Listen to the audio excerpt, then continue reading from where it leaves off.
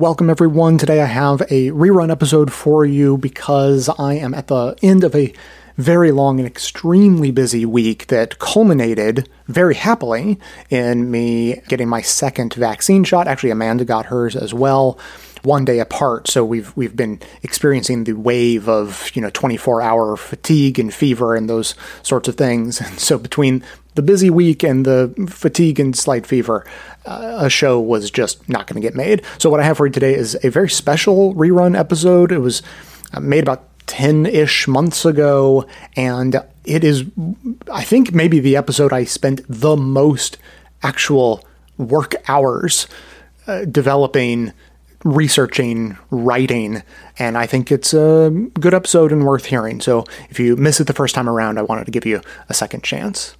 I should also mention that the beginning of this extremely busy week started with our first ever live event, and that recording is now available in the members feed, so members have access to that and should check it out. But for now, enjoy this rerun, and I fully expect that we will be back with new episodes next week. Welcome to this episode of the award-winning Best of Left podcast. Today's episode is very unlike our normal episodes. I usually aim for a theme. I pull together several clips to help to bring that theme to light. Today, I have just one big story for you, and the lessons to be learned all stem from telling that one story. I have some clips, but not in the usual sense, and I shall be your guide through all of this. And I warn you right up front that today's episode, it's going to turn into a bit of a soap opera. I apologize for that. I do think it is for a good cause, though. And the last thing to keep in mind as we go forward is that the story to be discussed, the kind of messy soap opera that I'm going to tell you about, it is both central, but also kind of beside the point of this story. For me, the real interesting lesson comes from the story of the story. In other words, how the story is told. So I was introduced to the story we will be hearing by Yascha Mounk on his podcast, The Good Fight. He generally focuses on anti-authoritarianism, anti-fascism, that sort of thing. He definitely believes that right-wing populism and authoritarianism are some of the most dangerous forces facing the world today. Yascha did an episode about a New York City Education Council meeting, which admittedly was a little, out of step for, what I usually see from him. And the story of that meeting, it drew him in. And then his description of the meeting drew me in. So, Yascha sees this story as a kind of case study of sorts, suggesting that it is indicative of something larger. I also see it as a case study, but for me, Yascha himself is actually part of my case study. So we're going to be following along as he introduces the scene first.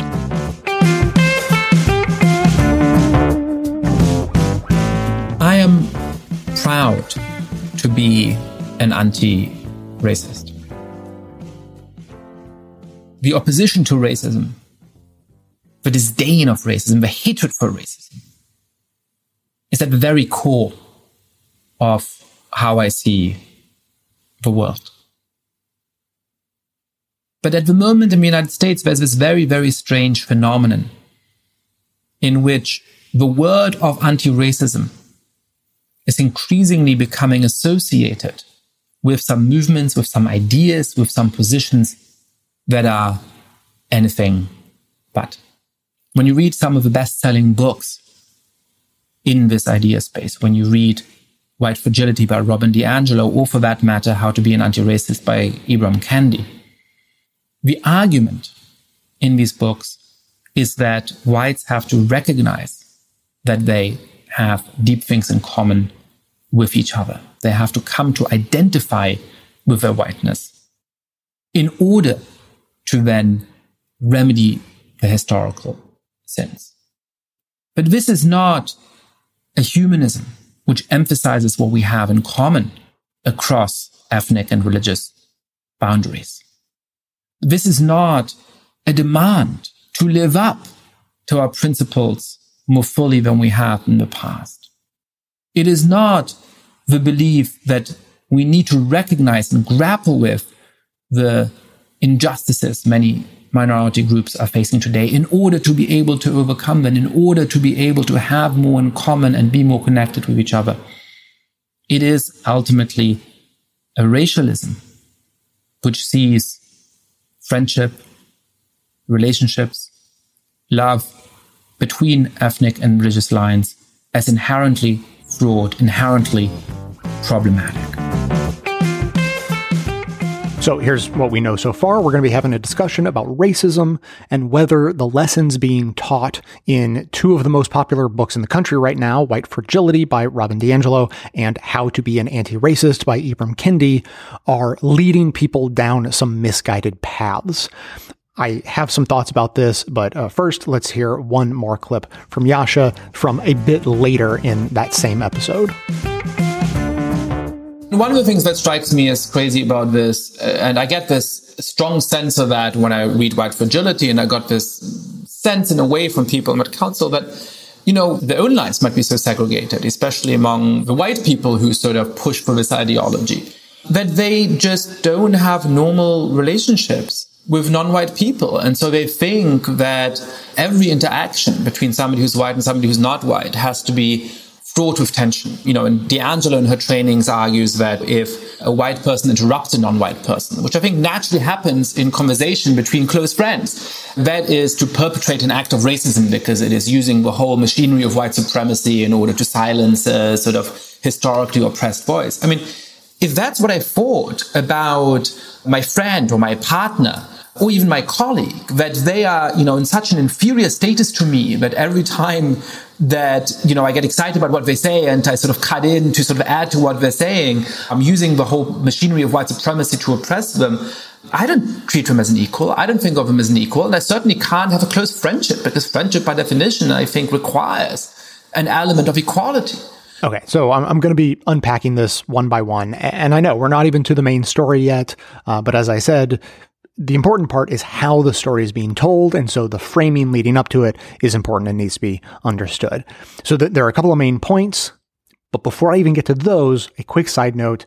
I don't have time to fully dive into this one. I just want to mention that I think it's a complete straw man argument that he laid out there that sort of flattens the vastly different relationships like close friends or partners and colleagues. And he tries to sort of make them all fit the same dynamic. Like everyone knows that all of those relationships are very different. A white person interrupting their black spouse or a close friend during an excited discussion isn't at all the same as interrupting and speaking over a black colleague. The examples given in White Fragility that he's referring to are, I think, entirely focused on the more colleague-style interactions. So for him to slip in a scenario of, close friends talking excitedly, it's a clear straw man argument that doesn't accurately represent the work that he's criticizing. But to the main points that I want to focus on, in the first clip, Yasha argues that anti-racists, like the writer of White Fragility, suggest that interracial relationships are either inherently flawed or problematic. In the second clip, he suggests that seeing interracial relationships as fraught with tension is akin to there being a sort of superiority-inferiority dynamic at play. So the first framing, I think, is way off. I have read the books that Monk is referring to, and I didn't come away with any conclusion even remotely like the idea that interracial relationships are inherently flawed. Though I think I may know why he frames it that way, as it sort of plays into the rest of the story about what happened at the Education Council meeting that we will be getting to. The second framing, I think, is a lot closer. Interracial relationships are not inherently flawed or problematic, but yes, they are fraught. Just to be clear on the definition, at least the second definition from, I think, Merriam-Webster, fraught, causing or affected by anxiety or stress. So he's used a better word to describe interracial relationships in the second clip, but then suggests that if you acknowledge that tension or address it, then you are dealing with a person as if they are inferior to you. Here is why that is wrong. Power can be at play without there being a question of equality. Here's an example. I have the power to ruin people's day. I can leave my home and ask the first dozen women that I come across when their due date is. Asking that question would undoubtedly cause a lot of mental stress and anguish to many or most of the women I encounter. I unquestionably have the power to do that, but no one would suggest that me having that power makes those women inferior to me. So similarly, white people have the power to make statements, ask questions, or otherwise act in ways that are casually and usually accidentally racist. And those actions and questions and statements cause real harm to people, but that can happen without calling into question the equality of the people involved. So in essence, my takeaway from what Yasha is saying is that, one, believing interracial relationships are fraught with tension leads to, two, believing that Black people are inferior in those relationships, but since, three, Black people are self-evidently not inferior, therefore, four, we should not consider interracial relationships to be fraught with tension. So it's kind of understandable, solid logic otherwise, but the misuse of the idea of inferiority makes the whole thing crumble on its own foundation.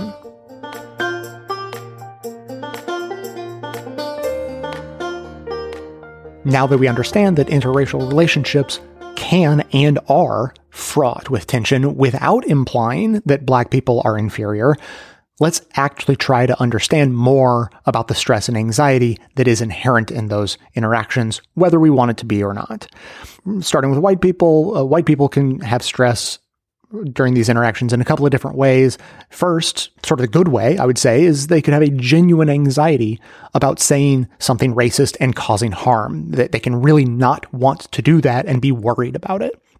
And the second source of stress and anxiety could be the fear of being called out or criticized for saying or doing something racist and being made to feel bad.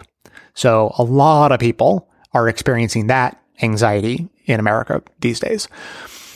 The stress for Black people comes in a very different way. It's more from being on the receiving end of racist comments, and that happens in a couple of different ways. First, it's just the direct impact.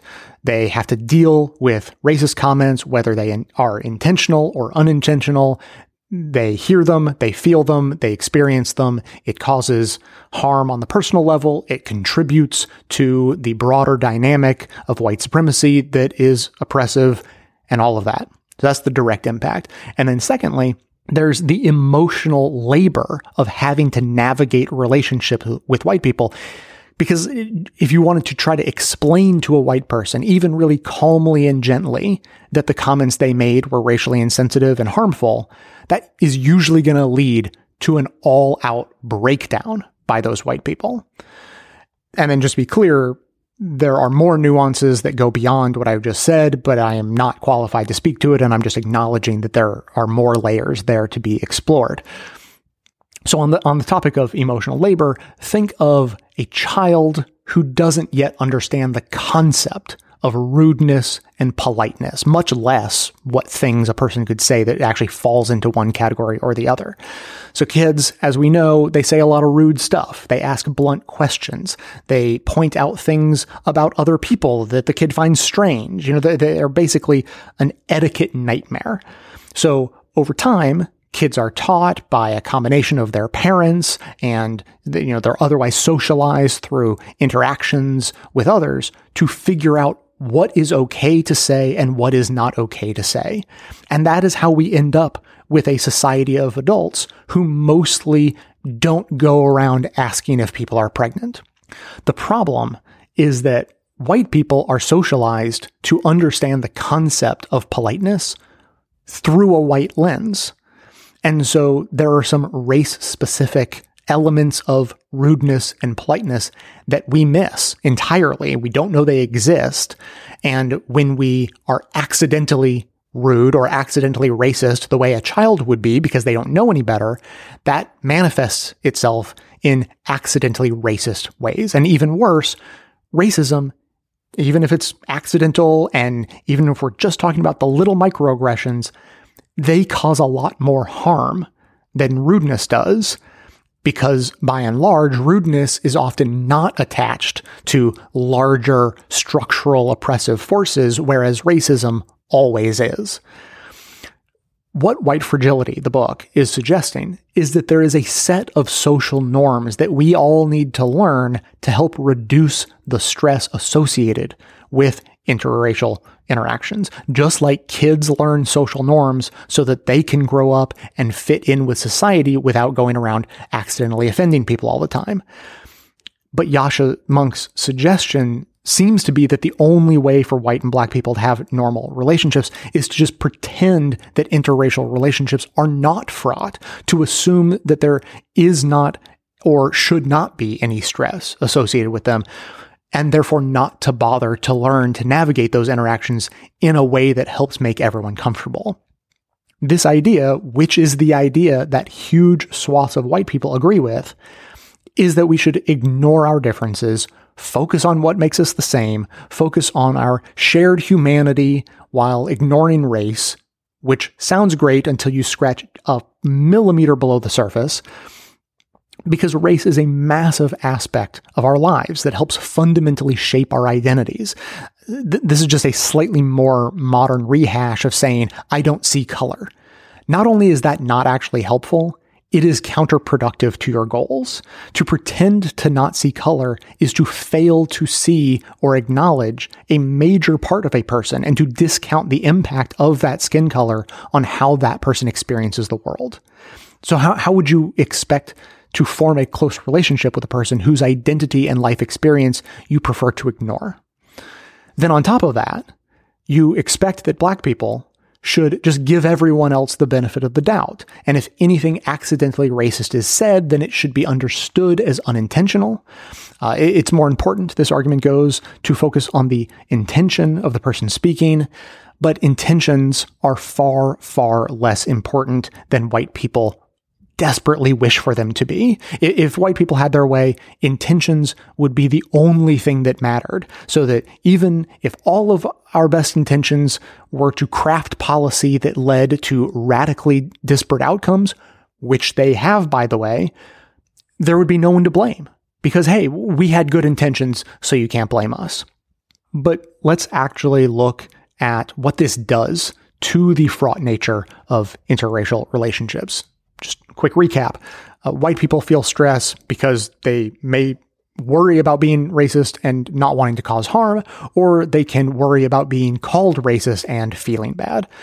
Black people feel the actual direct impact of racist comments, and they have to manage the emotions of white people, usually by choosing to not confront us about our harmful comments and actions.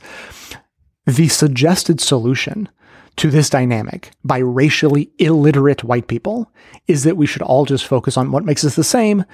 Therefore, white people shouldn't worry about learning what types of things they may say or do that would be seen as racist. Don't worry about the racial implications of interrupting and talking over a black person, because your intention is all that matters.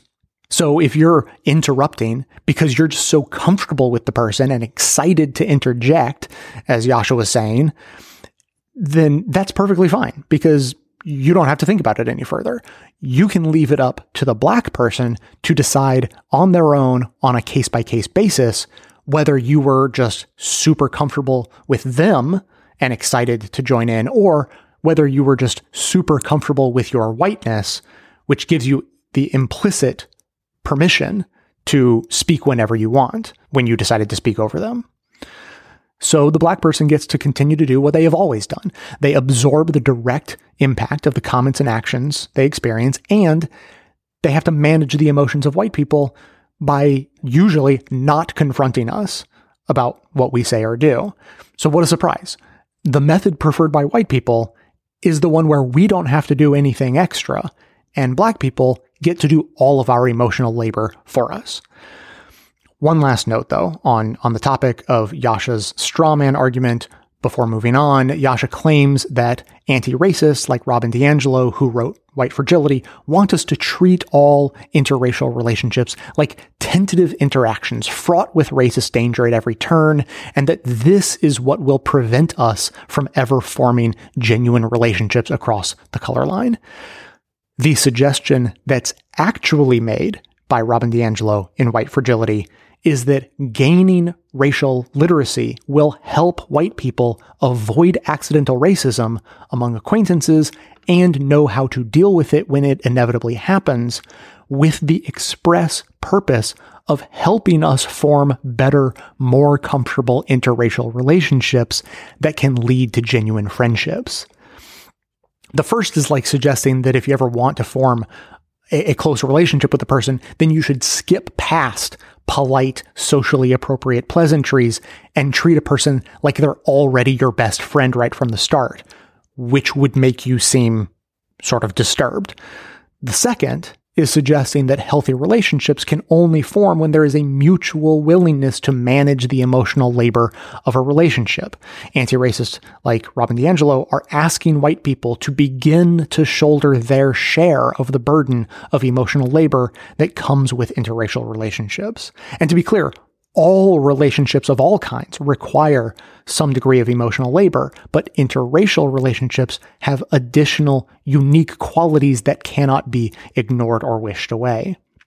People who think that they're anti-racist, almost exclusively white people like Yasha Monk, think that the best way forward is to pretend that there is no unique emotional labor involved with interracial relationships, but that only serves to perpetuate the power structure of the status quo the way it is and continue to add to the emotional labor of Black people.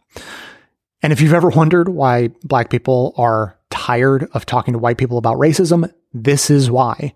White people are exhausting because we're always demanding that other people manage our emotions for us, to affirm to us that we are good people, to recognize that our intentions were good, and to forgive us for any unintentional harm that we cause along the way. Because if you don't, we will cry.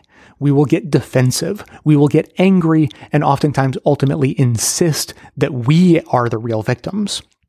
In other words, we will make the cost of confronting us so high that a Black person will make the rational decision to take the path of least resistance by remaining silent, continuing to carry the burden of managing our feelings for us, because confronting us about our accidental racism can be downright harrowing. Better yet, though, here is an actual Black woman who has words on the subject. Quote, "White people can be exhausting. It's work to be the only person of color in an organization bearing the weight of all your white coworkers' questions about Blackness. It's work to always be hyper-visible because of your skin, easily identified as being present or absent, but for your needs to be completely invisible to those around you. It's work to do the emotional labor of pointing out problematic racist thinking, policies, actions, and statements while desperately trying to avoid bitterness and cynicism. Quite frankly, the work isn't just tedious. It can be dangerous for Black women to attempt to carve out space for themselves, their perspective, their gifts, their skills, their education, their experiences, in places that haven't examined the prevailing assumption of white culture. The danger of letting whiteness walk off with our joy, our peace, our sense of dignity, and self-love is ever present. As a Black woman working in white spaces, my perception of racial dynamics have been questioned, minimized, or denied altogether." Unquote. These words come from Austin Channing Brown's new book, I'm Still Here, Black Dignity in a World Made for Whiteness.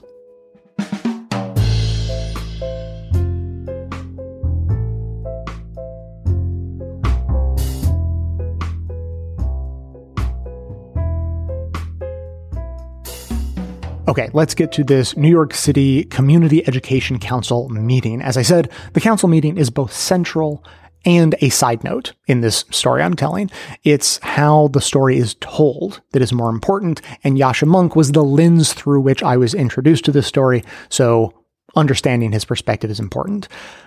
I read the title of an episode of his podcast that asked an unbelievable question. Is it racist for a white man to bounce a brown baby on his lap? And the scene was described in the notes of the podcast as happening during a New York City school board meeting, and it was suggested that, quote, one member accused another of perpetrating racism by holding his girlfriend's nephew, unquote. Yasha introduces this scene with all of the context I just gave you and responded to, and he is pointing out what he saw as deep flaws in books like White Fragility, which help shed light, he believes, on the scene that he wants to talk about. So continuing his commentary, here's how Yasha Monk introduces the scene. You might think I'm exaggerating, or you might think that this doesn't really play out in any context where it has a real impact on the world.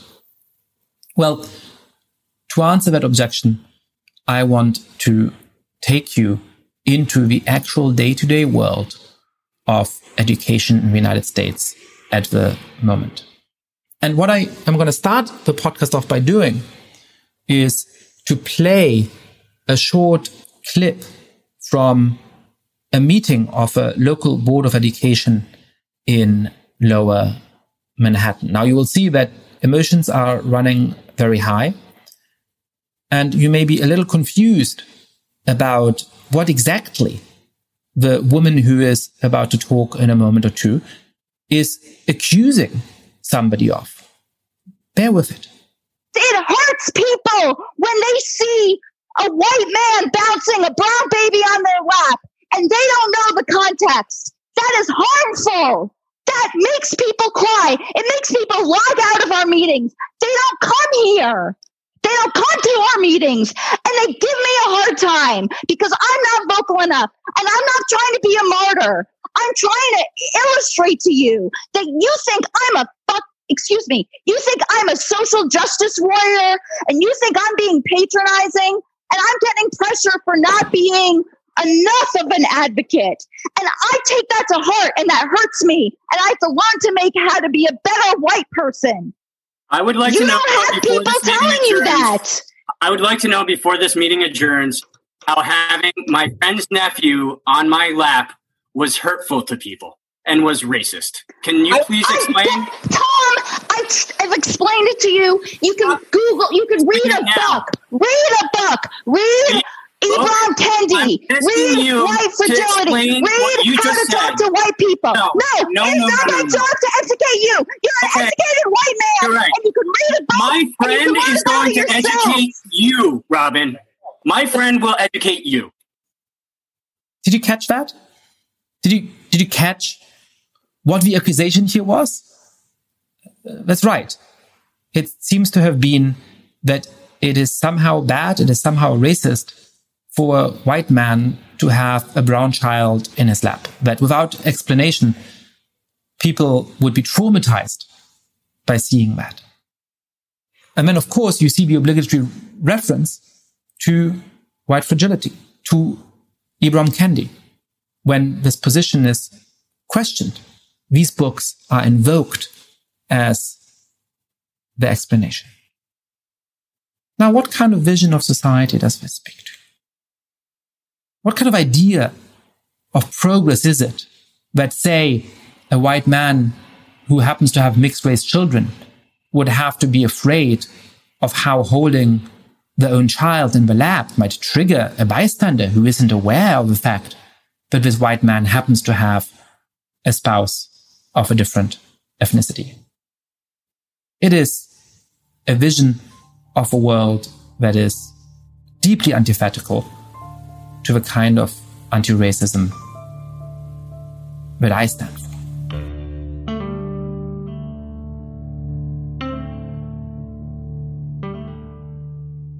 So I may have had some problems with Yasha's interpretation of concepts discussed in White Fragility, but I must say, that is pretty damning audio. On its face, what that woman, her name is Robin, is saying sounds entirely unbelievable. I cannot think of a scenario in which holding a brown child on a lap could be called racist. I have no idea why she would think that reading White Fragility or How to Be an Anti-Racist by Ibram Kendi would help support her position. I am dying to find out, though. So I listened to the entire episode of Yasha Monk's podcast, The Good Fight, but it is never explained. There is never context given that could explain Robin's internal reasoning, even if it is horribly flawed. I assume there must be some reasoning that she has for herself. Instead, Yasha has a conversation with another member of the Education Council, a Latino man who had spoken out passionately during this meeting to call out council members for being blinded by their privilege and their whiteness and attempting to move forward on policies ostensibly intended to be helpful to school kids of color, but going about it all the wrong way, he argues. That's a whole other conversation. It's an interesting and an important one, but I have to set it aside for the time being. So the whole episode goes by and there is no explanation about the brown baby incident, which is why I'm listening in the first place. But as I said, I'm dying to find out. So I have to go and find out for myself by watching the entire meeting on YouTube, something that, by the way, Yasha Monk also claims to have done. So let's figure out together what happened as we hear a bit of this meeting. Just a quick reminder, this is where it's going to turn into a soap opera. I don't like that is the case. That is not why I'm talking about it. But the more I looked into this story, the more I found it to be a beautiful, also horrible, but a beautiful case study. So we are still on our way to making larger points and learning larger lessons about all this. So toward the beginning of the meeting, Robin, the woman who made the brown baby on the lap comments, made a comment pointing out that the vice president of the council, Edward Isery, the Latino man who was later interviewed by Yasha Monk and railed passionately against, the privilege of others on his council, Robin was making a comment about how he had only one vote, sort of intimating that he didn't sufficiently represent the council in an action that he had been taking. So here's a quick snip of Edward's response during the meeting to Robin about her comments about his one vote. Now tell me about my one vote. Maybe I have one vote because people like you keep us out of these opportunities to speak. Perhaps you don't want me to speak. Perhaps you'd rather me be quiet. Well, I won't be quiet because I have a voice, Miss Broshi, and I have a voice, Miss Tanakwala, and Mr. Goldberg. I have a voice now, and that's what we want. We want Black liberation. We want Latino liberation. We want you to respect us. Do you understand that? We don't want handouts. We don't want to be said, oh, come to Clinton, come to Beacon with my child because you're inferior. And perhaps some of our intelligence can rub off on you. But I see through this nonsense and I see through this racism and I understand it. And I am going to vote no when I see all of these nonsensical diversity positions that lack substance, that are really cosmetic in nature. Cosmetic diversity, that's what you're looking for. You're not looking for true change. You're not looking to really educate all of the people of this district. You're comfortable in your capitalist, unbridled capitalist world. You don't want to teach Latinos and Blacks fractions and decimals and how not to get ensnared in these mortgages where they're adjustable rate and so you don't want to teach them that because that's how you remain comfortable. That's how you remain where you are. Do you understand? Well, I have one vote, and I'm going to make the most of this one vote.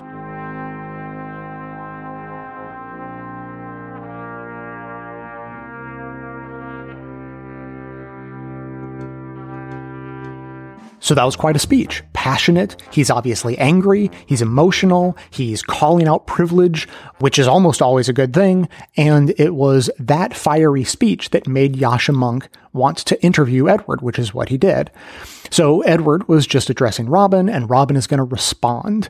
And based on what we know about Robin so far, who is apparently a privileged white woman from New York, who we heard make some odd comments about a brown baby on a white lap being racist, now that she is being directly challenged about her privilege, what I would say is that it is a really safe bet that we are headed for a classic Darvo. Darvo, it is a really important phenomenon. I want everyone to be aware of it. It is usually a concept applied to instances of sexual offenders. That's kind of where it came from, but it has been reframed to focus on race by Rachel Cargill from the Great Unlearn Project. So hat tip to her for this. So here's a basic definition of Darvo. It stands for deny, attack, and reverse victim and offender.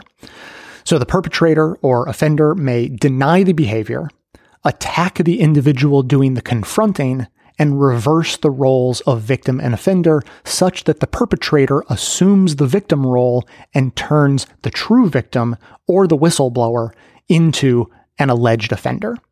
This occurs, for instance, when an actually guilty perpetrator assumes the role of falsely accused and attacks the accuser's credibility and blames the accuser of being the perpetrator of a false accusation. So you may recognize that as a pattern that comes up a lot when people are accused of racist actions or abusing their privilege or things like that. So it's a safe bet. That's what's about to happen. So let's see what Robin has for us in response to Edward. Edward, actually, Eric, can I please jump in? And I'd like to give other council members I want to say something because I was called out by name multiple times. That's fine. And I want to admit I made a mistake. I want to admit I'm Edward. I want to apologize to you. Edward, are you going to give me a space to apologize? Would you like me to leave? Just to interject, there's a lot of crosstalk going on there. So note that Edward is cross-talking as Robin begins to speak. He is still angry, obviously, and he's reminding her, quote, "You called me out by name. I have one vote. Would you like me to leave?" And my interpretation of this, just my interpretation, is that Edward is fully prepared for the backlash that he knows is coming. He knows this white woman feels attacked, and he is preemptively not going to let her get away with attacking back. And then this happens.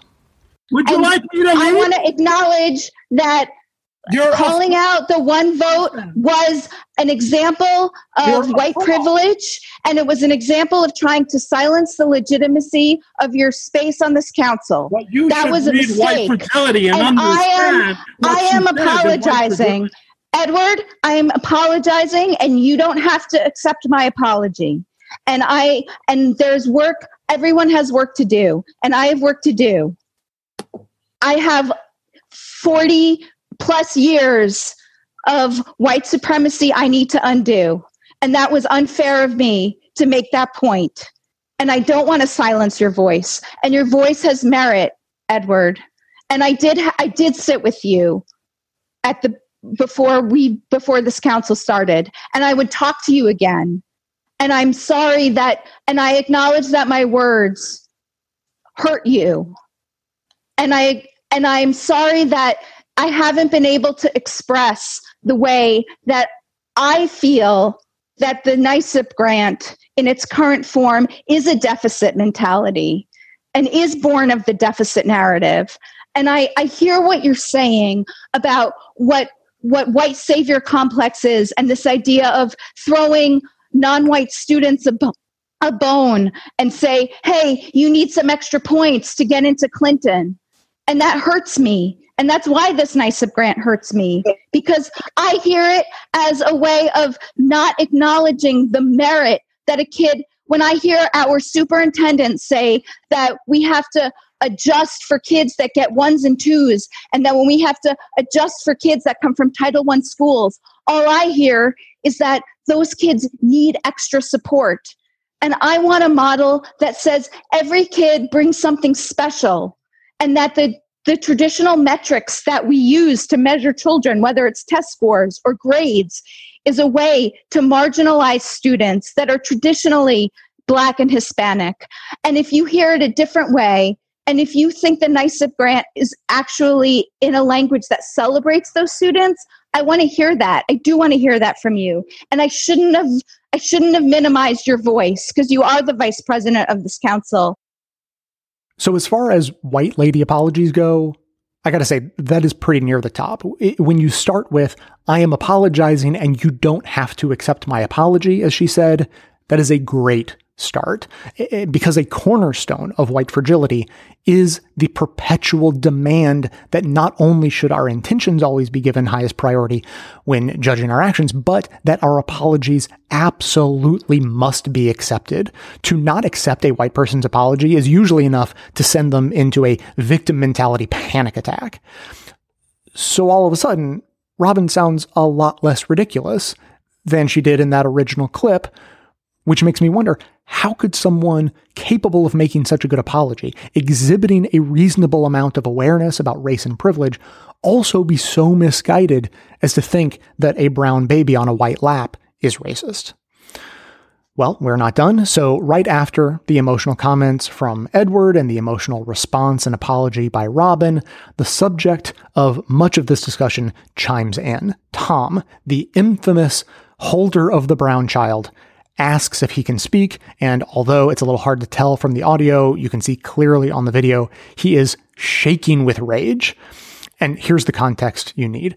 The baby holding incident in question happened in a previous meeting of the council during a discussion about school integration.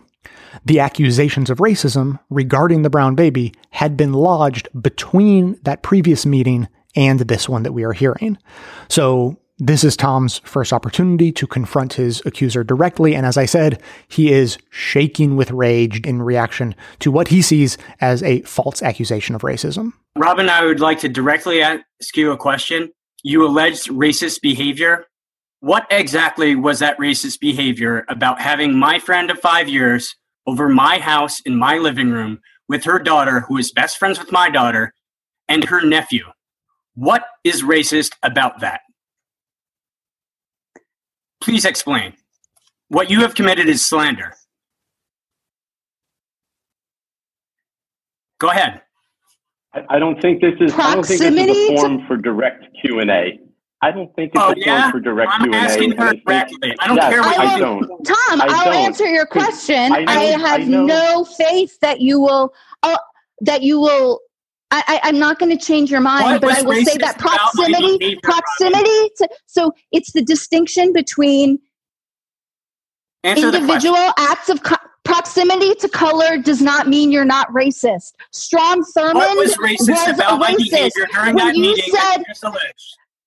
Tom, when you said my living room is integrated right now as a response to discussion of systematic racism, no, it wasn't. You had friends over. That's not integration. Integration is a system. Okay, now let's hold everything right there. This is sounding a whole lot different all of a sudden. Now the accusation is, during a discussion about school integration, Tom referred to the child on his lap and the friend visiting his home, both of whom are Black, and said, "My apartment is integrated right now." And he doesn't deny it. It's clear. His only response is to reiterate multiple times that it was. It was. And I ended that clip with him demanding that Robin define integration, which is a classic go-to in discussions about racism. So let's have some fun. Let's do it. The definition of integration: the act or process or an instance of integration, such as incorporation as equals into society or an organization of individuals of different groups, such as races. So too bad for Tom, even by his own demand for a dictionary definition. I don't think that his living room qualifies as either society or an organization, whereas school integration fits that bill perfectly. So, maybe he was joking, maybe he wasn't. He claims he wasn't, but either way, it wasn't correct nor clever. little more context. These are public meetings being streamed live online. During the incident in question, parents watching from home apparently began texting members of the council asking, "What is going on here? Why is there a member of the council appearing to make a joke about school integration?" And some parents even began to log off from the meeting. Tom, I don't know what to tell you. I know that you believe that you did nothing wrong, but you have 100 people that told you. I am not calling you racist. I said that was racist behavior. Tom, you sue me. Did you read Ibram Kendi? Did you read How to Be an Anti-Racist? That does not make me racist for not reading that book. I'm not calling you racist. I'm saying I'm saying that was racist behavior. We are all capable of racist behavior. I am capable of racist behavior. I owned up to it in this meeting right now when I apologized to Edward for minimizing his one vote. All people are capable of racist behavior, and we should apologize when we offend people of color, when they get upset, when they say this is a harmful space, when they log out of a meeting immediately because they see white people exhibiting their power over people of color. So it's not my job to convince you. If you won't even read a book about white fragility or Ibram Kendi, I can't sit here in a working business meeting and educate you about the distinction between interpersonal racism and systemic racism. I have no right to speak. I got it. Tom, she did not say you have no right to speak. You asked her a question and she answered it. And I just want to pause here, partially to break up the yelling, but also just to put a pin in that last exchange right there. We're going to come back to that. I would love to end there, but there's just one more piece that's missing and a little more context. In addition to sending a few text messages, around 100 parents co-signed a letter that was written to the council president asking that this incident of council racism be dealt with by the council. And you kept calling me off because you didn't like the answer. What was racist about what I did? I told you what was racist about it, Tom. You did not. And I can find 100 other parents that would tell you the same thing. And you're choosing not to listen to it. That would say you're a racist. I could find parents that would say there's cognitive. They say I'm racist. That's the difference between you and me, Tom. If people tell me I'm racist, I want to hear it and I want to learn from it, and I'm not going to get defensive. Send your daughter to the whitest, most exclusive screen school in all of District 2. You know what? Do you think that that's a Trump point that you drag my children into this conversation? That last comment by Tom is a reference to the role of privilege in cases like this and the accusation of hypocrisy that can so often arise. Many supporters of public schools send their own kids to private schools or charter schools, or in this case, a so-called screen school. And it happens for complicated reasons that are not as simple as just hypocrisy. I think it's sort of along the lines as a rich person who advocates for higher taxes, which is good. But then someone comes along and says, well, if you want to pay higher taxes, why don't you just go ahead and do it? You can donate some extra money to the IRS. Otherwise, you're a hypocrite.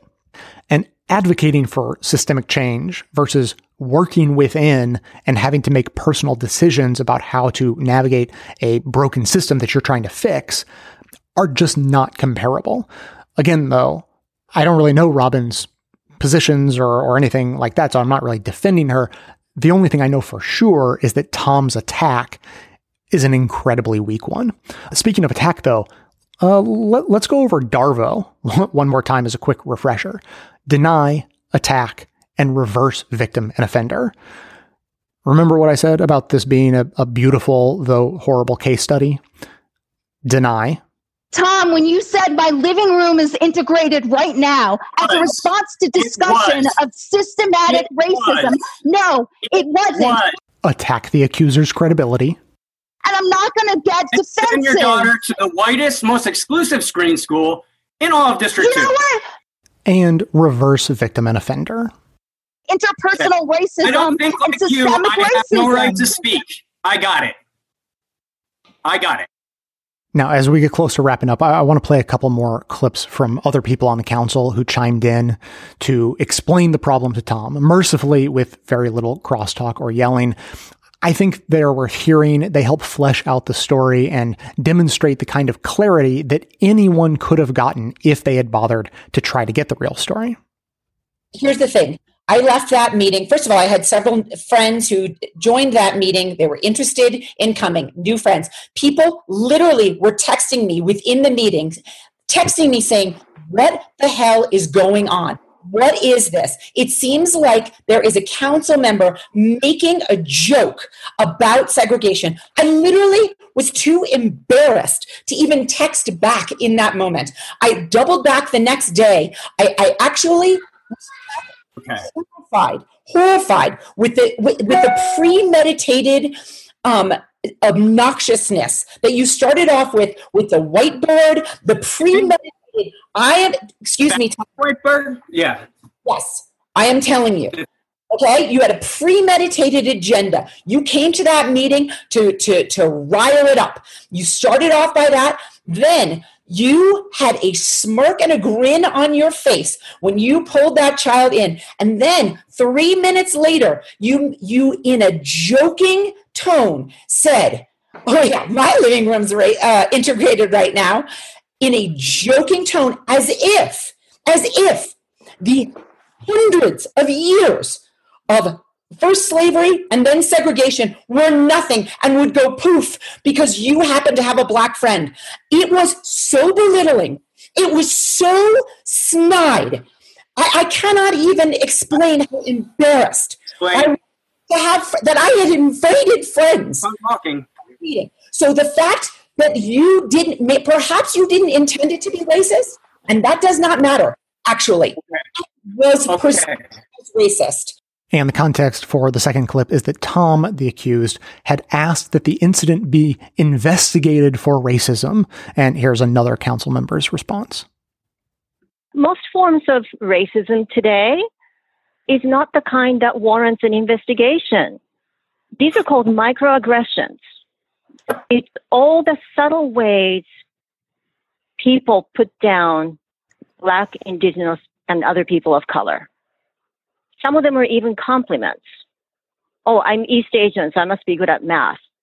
People might think that's a compliment. It actually isn't. That's an act of racism. It's called microaggression. It doesn't warrant an investigation because that's not how this society system is set up. But it's detrimental to the person who's receiving that kind of microaggression on a daily basis. The fact that a lot of people cross the street when they see a young Black male, that's microaggression. That's not cause for investigation by somebody, but those are actions that are driven by implicit bias that we've lived with for decades, and some of us do not know how to check that. But these are the things you all have to learn. It's not about having an investigation. It's about being curious, being open-minded, and having the desire to understand why our system is the way it is and what it is that we as individuals are doing about it. It's not about attacking other people or calling somebody else racist. It's about looking inward to see what you are doing to perpetuate the system that exists. My friends like to be treated as people, which is how and I would like to know what microaggressions occurred when I had my friend over in my living room and had her nephew on my lap. What was the microaggression there? I didn't cross the street to get away from my friend. I didn't say that they were bad at math or good at math. They were just in my house. And you consider that a microaggression? I don't understand. Because... Of course you don't understand. I deserve an apology for that.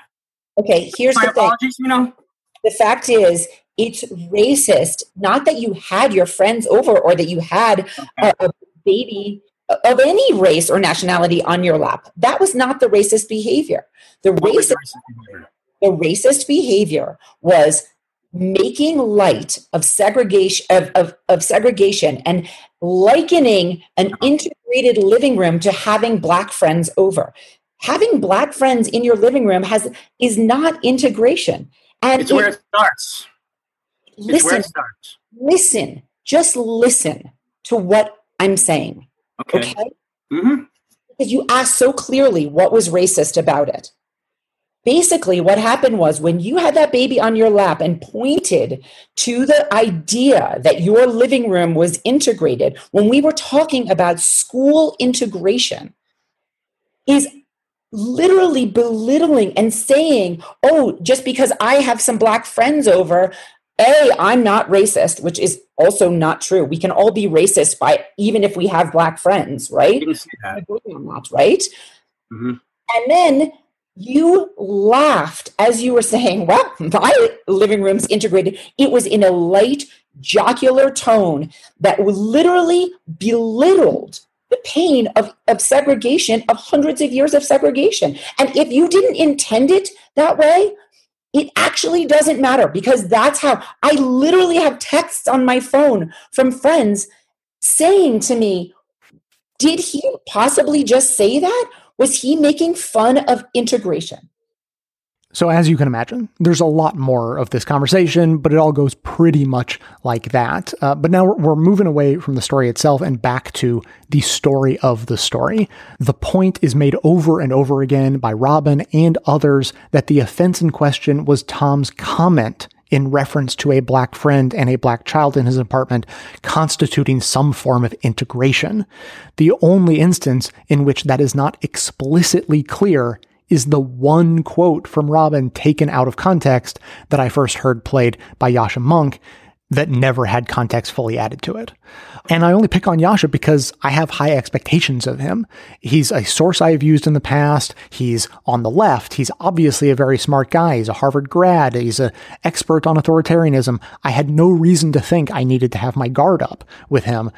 But as you will see, the people who agree with his takeaway on this puts him in some very unfortunate company.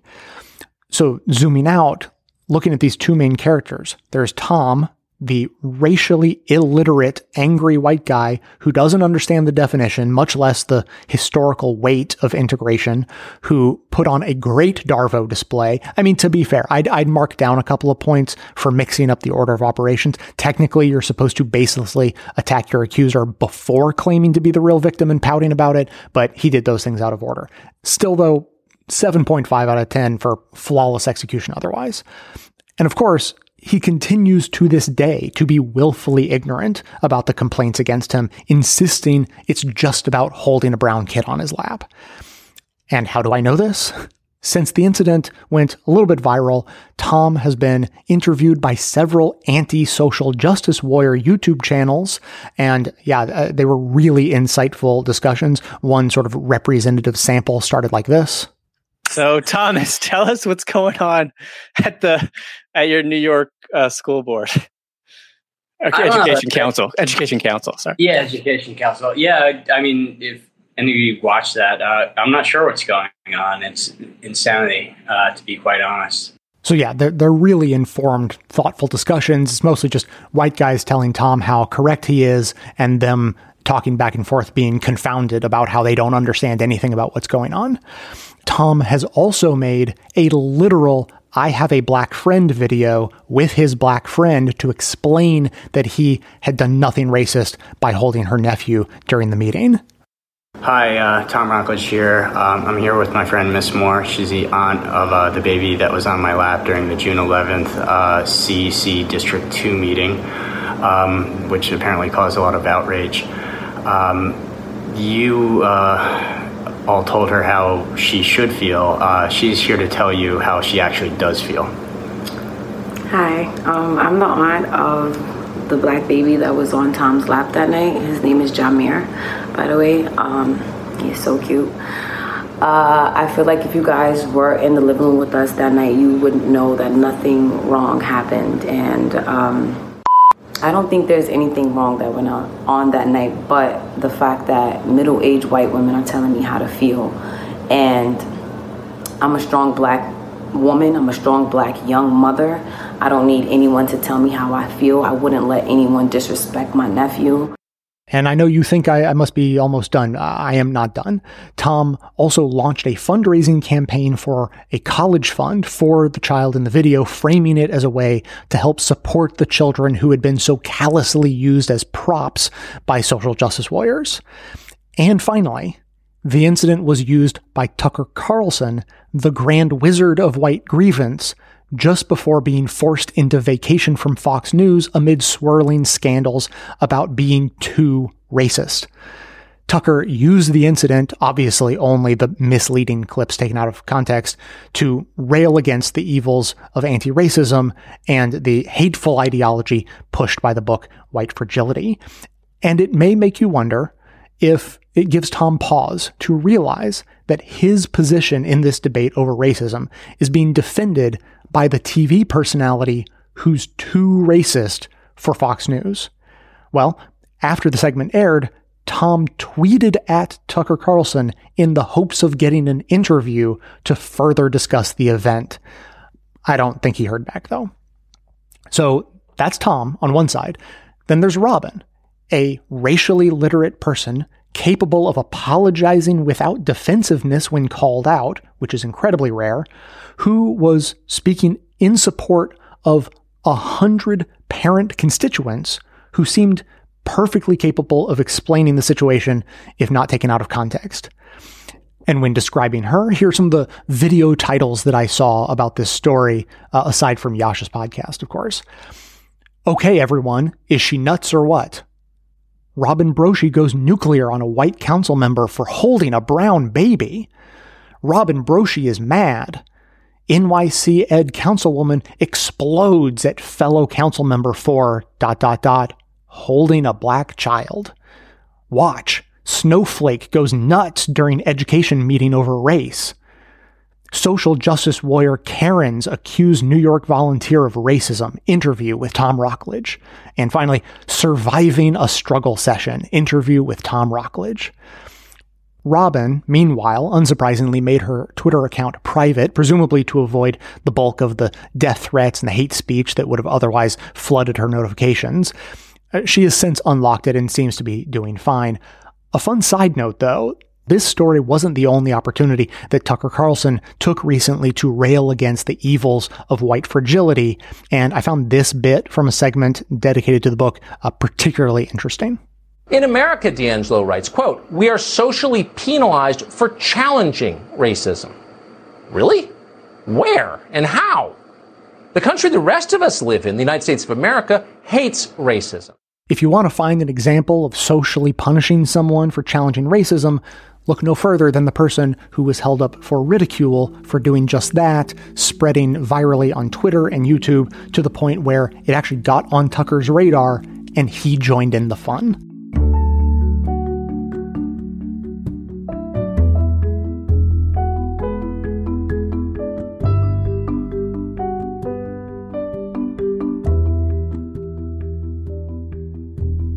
So let's recap this case study and see some of the ways that white privilege was upheld, not just in the story, but in the telling of the story.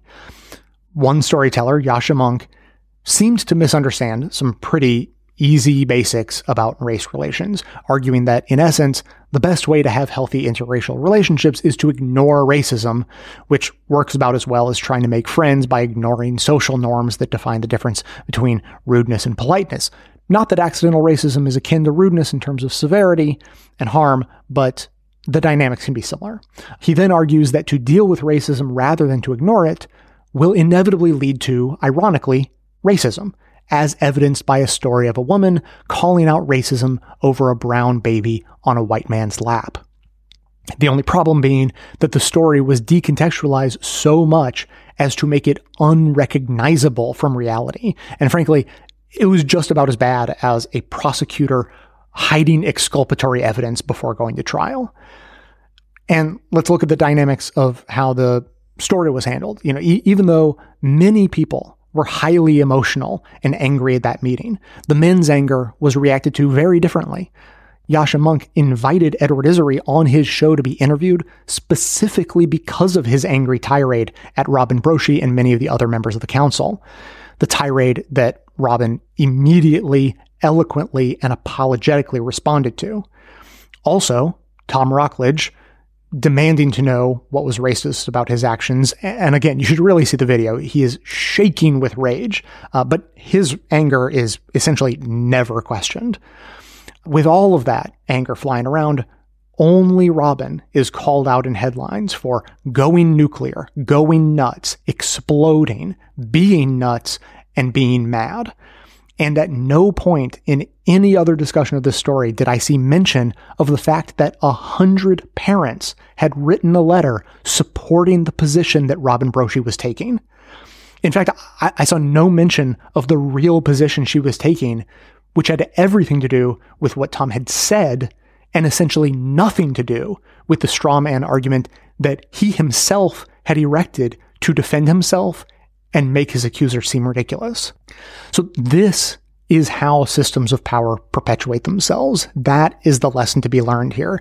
A complex but predictable pattern of behavior always emerges to discredit, distort, undermine, and ridicule anyone who attempts to stand up to a system of power. You can have all the facts on your side. You can be speaking up on behalf of a constituency of supporters, and yet you can be made to look foolish. All it takes is one misspoken quote to be taken out of context, speaking just a little too loudly or with a little too much passion, though this mostly only applies if you're a woman, and the real meaning of whatever you're trying to say can be discarded. Your claims can be ridiculed as absurd and just the rantings of a single crazy outsider who speaks for no one. And when it's done in public like this, all the better. Then it's like putting a head on a pike to warn the next person who thinks about standing up against the system. Hey, do you want your words to be taken out of context, distorted out of recognition, and used to unleash a tsunami of internet hate on you? Well, then you better keep your mouth shut. And the demand of the average person coming across this story to dig deeper to get to the truth is just too much to ask. Most people won't take the time, so they quickly move on, but maybe not before leaving a comment to say, yeah, that lady's a crazy bitch, and coming away with a vague idea that, well, maybe those anti-racists aren't as smart as all those book sales suggest. And so humanity hums along, maintaining its patterns and power structures, thinking to itself that the status quo must be pretty okay, because after all, if it weren't, someone would point it out, and we'd all work to fix it, right? After all, as none other than Tucker Carlson will affirm, the United States of America hates racism.